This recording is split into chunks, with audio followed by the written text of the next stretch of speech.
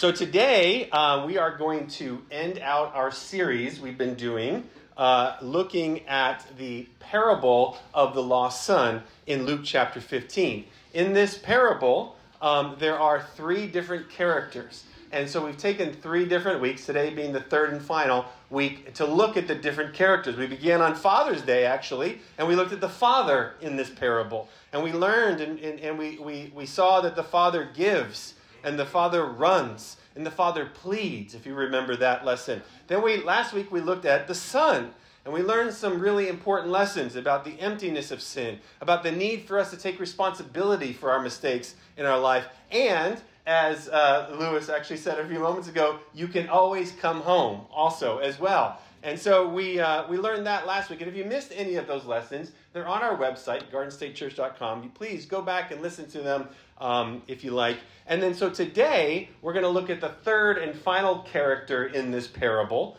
and that is the older brother.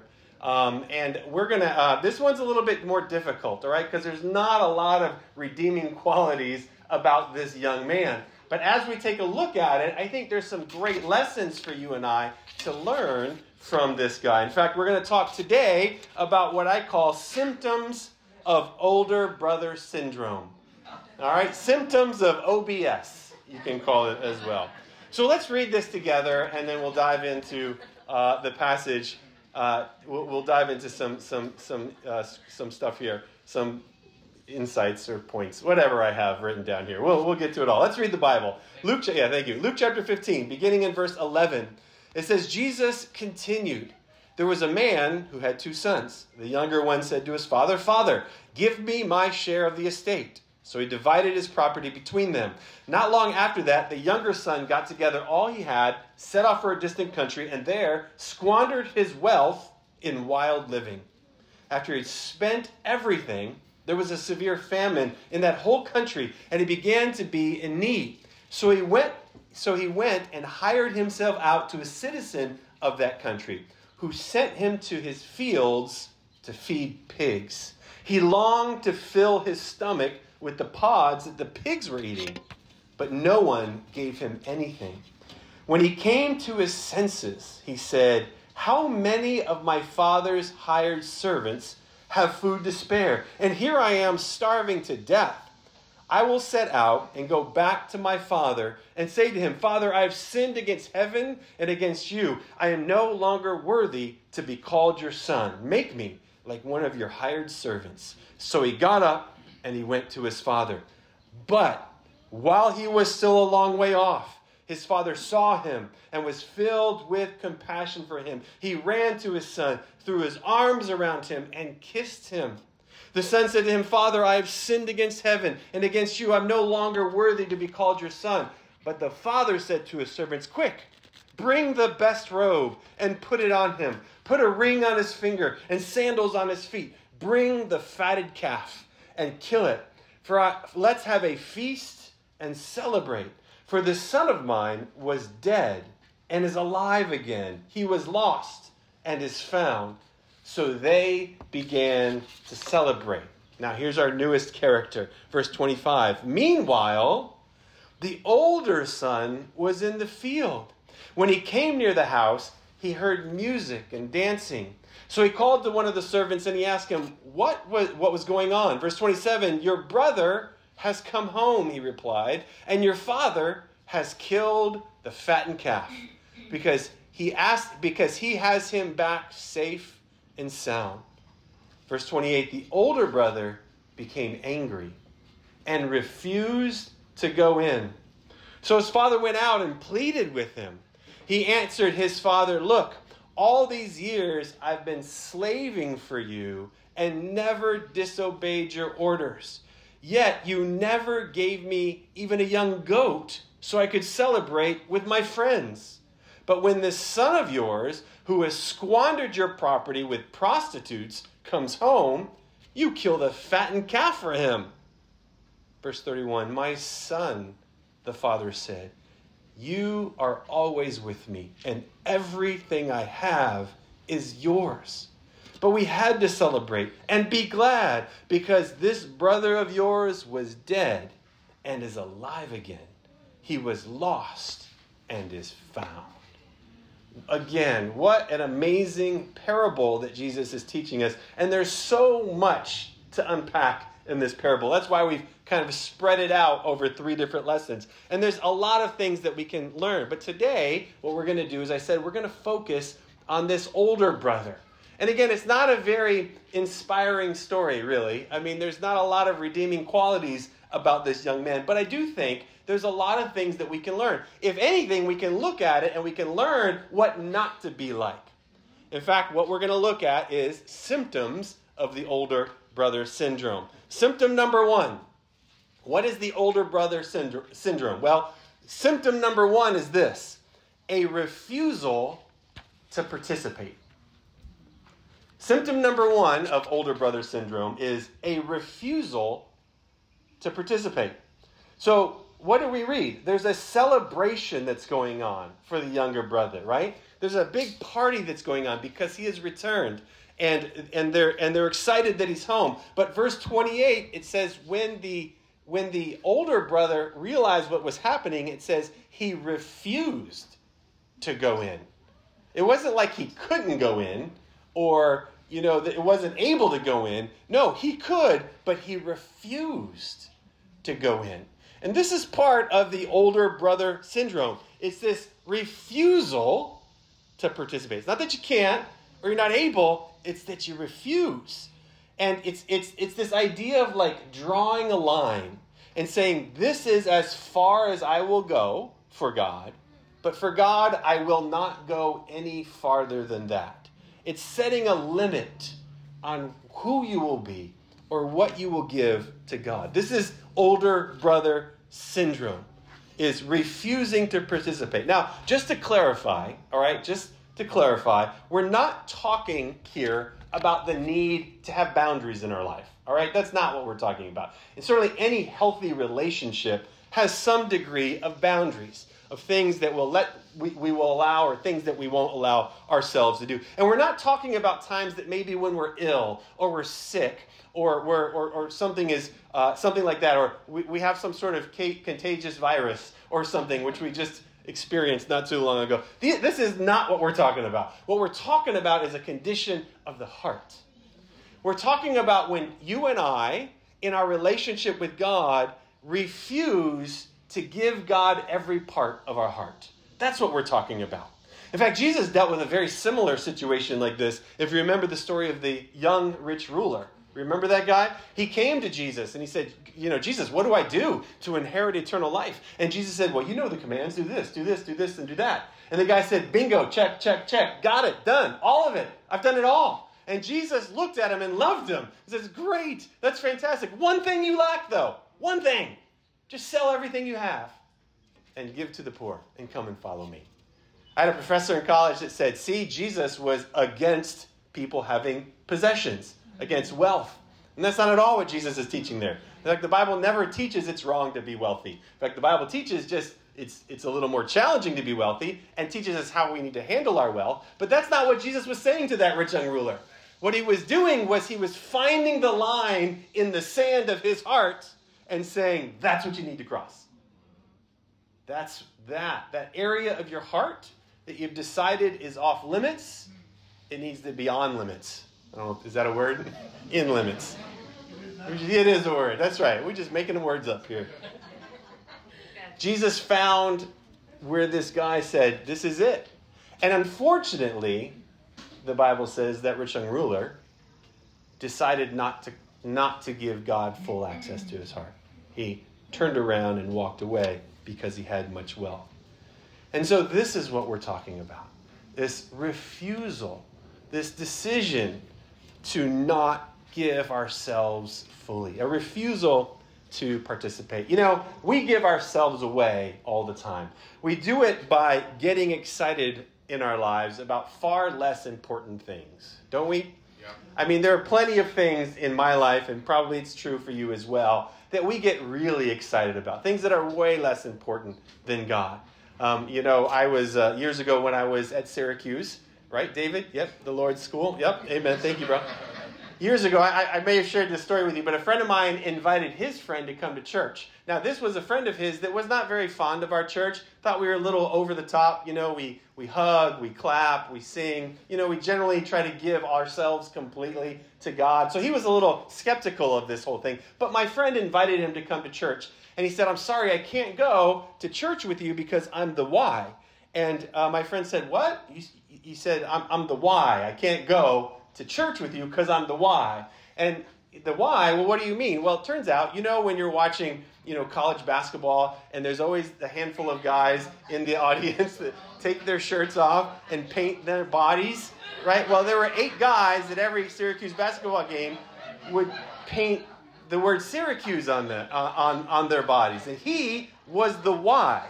So he's like, I can't go. I can't go to your church because I'm the Y. But I find it so ironic. As my friend was telling me about it, I'm like, okay, hold on a second. You think we're a little over the top because we hug and we clap and we sing at church. But you get on national television, take, you know, half your clothes off, paint your body, and act like a fool. Now, you know, it is for a good cause, right? Syracuse basketball, right? Amen, David? David, you got to really, come on. You got to help me out here, bro. Trying to convert these people here, you know? So, but it's just, we give ourselves away because we get excited about far less important things.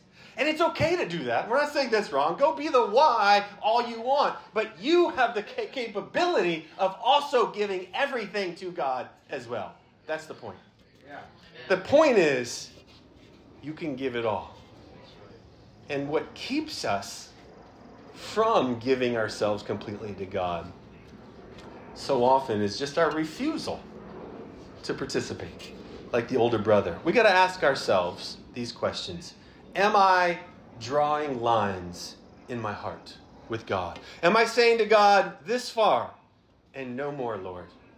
Is there an area of my heart that has become off limits to God? Listen, God is calling, but are you responding? Are you reacting? Or have you put something else to be more important in that position?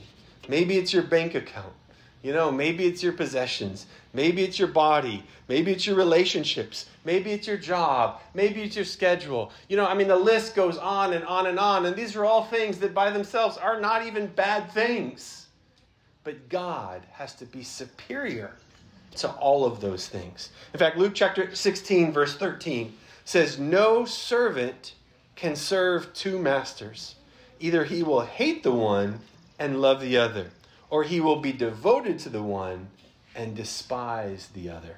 You and I, we have to give ourselves completely to God. We can't ride the fence because that's older brother syndrome, a refusal to participate. Second symptom of OBS. Not just a refusal to participate, but then secondly, a tendency to exaggerate. A tendency to exaggerate. Go back to our text there, verse 29. What does the older brother say to the father? It says, but he answered the father, look, all these years I have been slaving for you and never disobeyed your orders. Really? Never? I mean, those of us who are parents, that's impossible, right? Your child never, all these years, I never disobeyed your orders. Yet you never gave me even a young goat so I could celebrate with my friends. This is another symptom we see of older brother syndrome. Is this just sort of a tendency to exaggerate? Really? I mean, listen to what he's saying. Really? Like never? You never did anything wrong? That your father never gave you anything? Your father, listen, it is marriage 101, right? That you don't ever use the words in your relationship, never or always, right?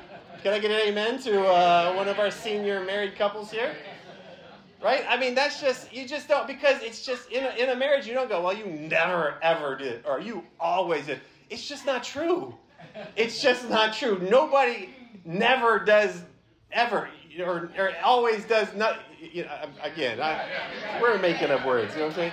I mean, and then we're not even talking marriage here. This guy is just, this is what happens. Is you tend to exaggerate. You tend to take the past and you change it in your favor. It is very easy for us to think highly of ourselves, isn't it? I know it is for me. I was swimming the other day at the Y, and when I got to the Y, the way they had the pool configured, right? Can't get away from the Y. Yeah, oh yeah, there's the Y, because I'm at the Y. I couldn't go to church, because I was at the Y. No, this was a Friday. It was okay. But the way they had I was trying to figure out why we were laughing, but I see. Okay, gotcha. Okay, anyway, the Y, okay. I didn't realize there's a lot of, anyway. But what was my story? My point is, I was trying to say that it's very easy for us to think highly of ourselves. I was swimming at the Y. I arrived, and the way they had the pool configured because of the camps they have going on, there was just 2 swimming lanes. One, there was a very nice old lady swimming in the pool, and in one lane, and then there was an empty lane. So I went and got in the empty lane, and I'm swimming there next to this lady. And all of a sudden, 2 other people show up. And if you're familiar with etiquette, swimming, whenever there's more people than lanes, you just share, right? And so the 2 people came up, and I said to them, since you're together, why don't you guys take my lane, and I'll just join in with this lady next to me. And I did. And so I got in the lane, and she's swimming back from the other side, and I told her, I said, we're going to share a lane. She said, okay. And again, if you're familiar with swimming lane etiquette, there's really 2 ways to do it. Either you swim down on one side, and then you come back on the other side when you're sharing a lane. And that way you kind of do like laps within a lane. Or you can just stay on your side, and the other person stays on their side. So I asked this lady, I said, how do you want to do this? She goes, why don't you just stay on your side? Because she said, you swim at a different pace than me, she said. And I laughed, and I said, well, just joking, I said, unless I'm tired, right? And then I just slow down. Yeah, you got it quicker than I got it. And then I swam off, thinking, I'm such a great guy. I'm such a fun guy. And I'm swimming away, and then I kind of dawned on me, I'm like, that was pretty arrogant of me. Right? To assume that she was saying I'm a faster swimmer than her. Right? I'm like, I guess, maybe she could be faster than me. But then I thought, that's pretty, because I just assumed that she was saying I'm way faster than her. And I even thought, look how humble I am by making this self-deprecating sort of joke to her. Right? I just sort of added to it. And as I swam away, I thought, maybe she meant I'm slower than... It didn't even cross my mind. Well, sure enough, this nice little old lady just swam laps over me. I mean, just circles around me. Not literal circles around me, but just back and forth. And I was like, I got to get out. I was like, out. But my point is, it is just so easy for us at times to think highly of ourselves. I mean, that just came out of me. I didn't have to work on that. I just immediately thought of myself so highly. And it's easy to do. And that's why we got to be careful, because that can lead us to this tendency to exaggerate, especially about ourselves. Psalm 36, verses 1 through 2. It says, an oracle is within my heart concerning the sinfulness of the wicked. There is no fear of God before his eyes. For in his own eyes, he flatters himself too much to detect or hate his sin. That's Psalm 36, 1 and 2. We've got to ask ourselves, do we elevate ourselves? Do we think at times, even subconsciously, even without even trying, like me in the pool, do we think highly of ourselves? Or are we willing to take an honest, truthful look at where our lives really are? Because thinking too highly of ourselves can lead us, like this young man, to exaggerate our situation. And let me give you a little hint. If you're sitting right here, and maybe you are, maybe you're not, but if you're thinking, I'm so glad he's saying this because it applies to so-and-so. You, my friend, are a candidate for OBS, if you just had that thought. Older brother syndrome. It can be seen by a refusal to participate it can be seen through a tendency to exaggerate. And the last point I'd like to make from this, and really I think the most important one we learn, is older brother syndrome shows a need to recalibrate. A need to, you know what I mean by recalibrate? It means a need to reset your thinking, reset your standards. Let's go back to our text, beginning of verse 28. It says, the older brother became angry. He refused to go in. So his father went out and pleaded with him. But he answered his father, look, all these years I have been slaving for you and never disobeyed your orders. Yet you never gave me a young goat so that I could celebrate with my friends. But when this son of yours, who has squandered your prosperity, your property with prostitutes, comes home, you kill the fatted calf for him. Verse 31, my son, the father said, you are always with me, and everything I have is yours. You know, when the father comes out to the older brother has such an odd response, doesn't he? I mean, he doesn't go, oh, my younger brother's home? Yes. Yeah, let's go. Party, yay. No, in fact, he uses the word slavery to explain his relationship with the father. Clearly, this older brother, and I think this is the root of the issue here, had forgotten who he was. And there's a need for him to recalibrate. The father actually starts to recalibrate him in verse 31 and says, whoa, no. Our relationship isn't one of slavery. No, our relationship is one of father and son. And so I propose to you that maybe the issue with older brother syndrome isn't that a person is so arrogant and thinks so highly of themselves above everybody else, but maybe they actually think too poorly of themselves. And it comes out in this sort of refusal and this exaggeration. But the truth is, they think so poorly of themselves. I think this applies to us so often. I think sometimes we think so poorly of our relationship with the Father. Oh, here comes the rain. Yes. We held off so long. We were doing great. Come on in. There's room. There's room right up here. Right up front. There's no need to refuse it. Come on in.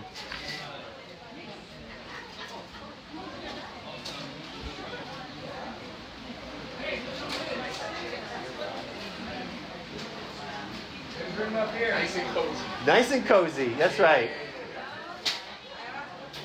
There it is. Yes.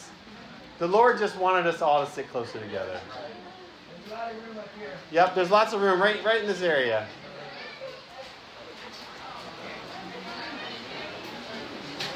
All right.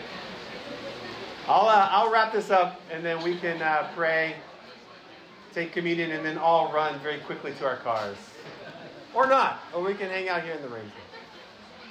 Let me get back to what I was saying. I think that what we learn from this older brother is sometimes it's not that we think so highly of ourselves, but sometimes it's because that we think so poorly of ourselves that we act like the older brother. Sometimes we forget. Sometimes we forget who we are. Sometimes we need to be reminded. Sometimes we need to be recalibrated. Yes, we are servants of God, but the Bible is clear to us that we are His children. We are the family of God. Listen to these verses.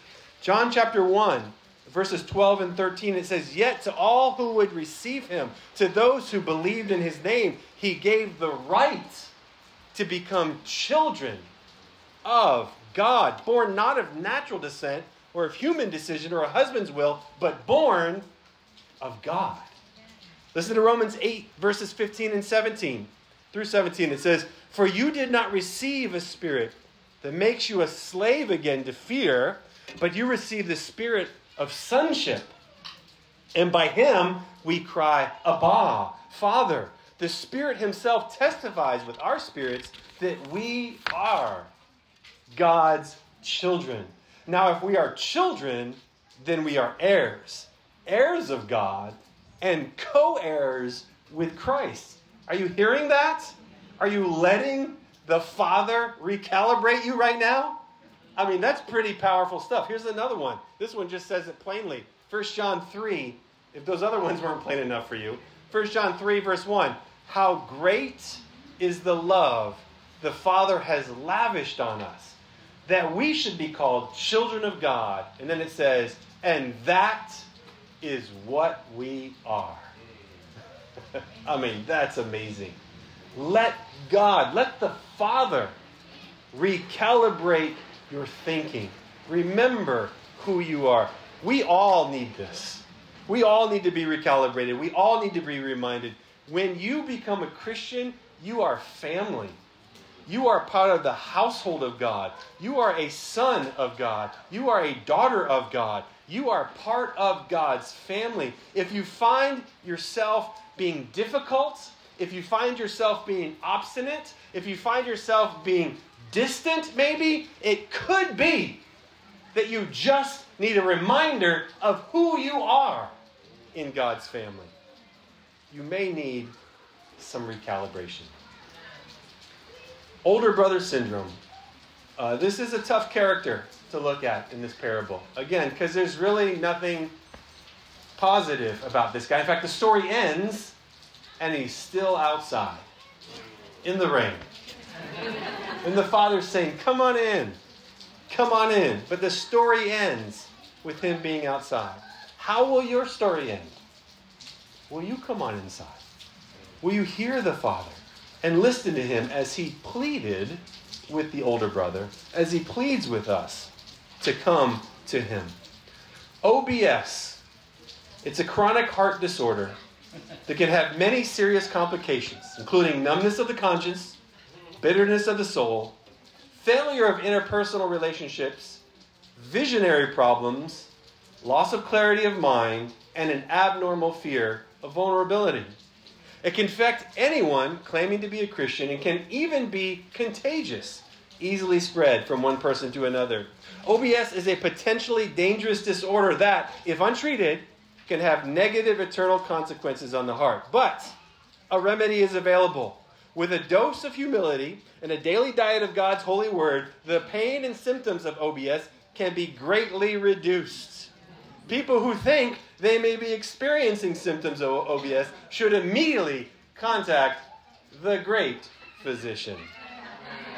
Yeah, there it is. Sam like that one, right? Yeah, that's a good one, Sam. Thank you, Sam. Let's learn the lesson from the older brother. Let's not refuse to participate. Instead, let's give our hearts fully to our Father. Let's not be prone to exaggerating, elevating ourselves, or lifting up ourselves, or making ourselves look better. Instead, let's take an honest look at ourselves. And let's not forget who we are and to whom we belong. And let's take time to recalibrate our hearts for God. There are a few things in the Bible that will truly recalibrate our hearts more than an honest look at Jesus on the cross. Jesus on the cross underscores, highlights, circles, and draws arrows at and points to your value in God's eyes. It's a demonstration of the immense depth and love that God has for every single one of us. So, in a moment here, we are going to close out with a prayer.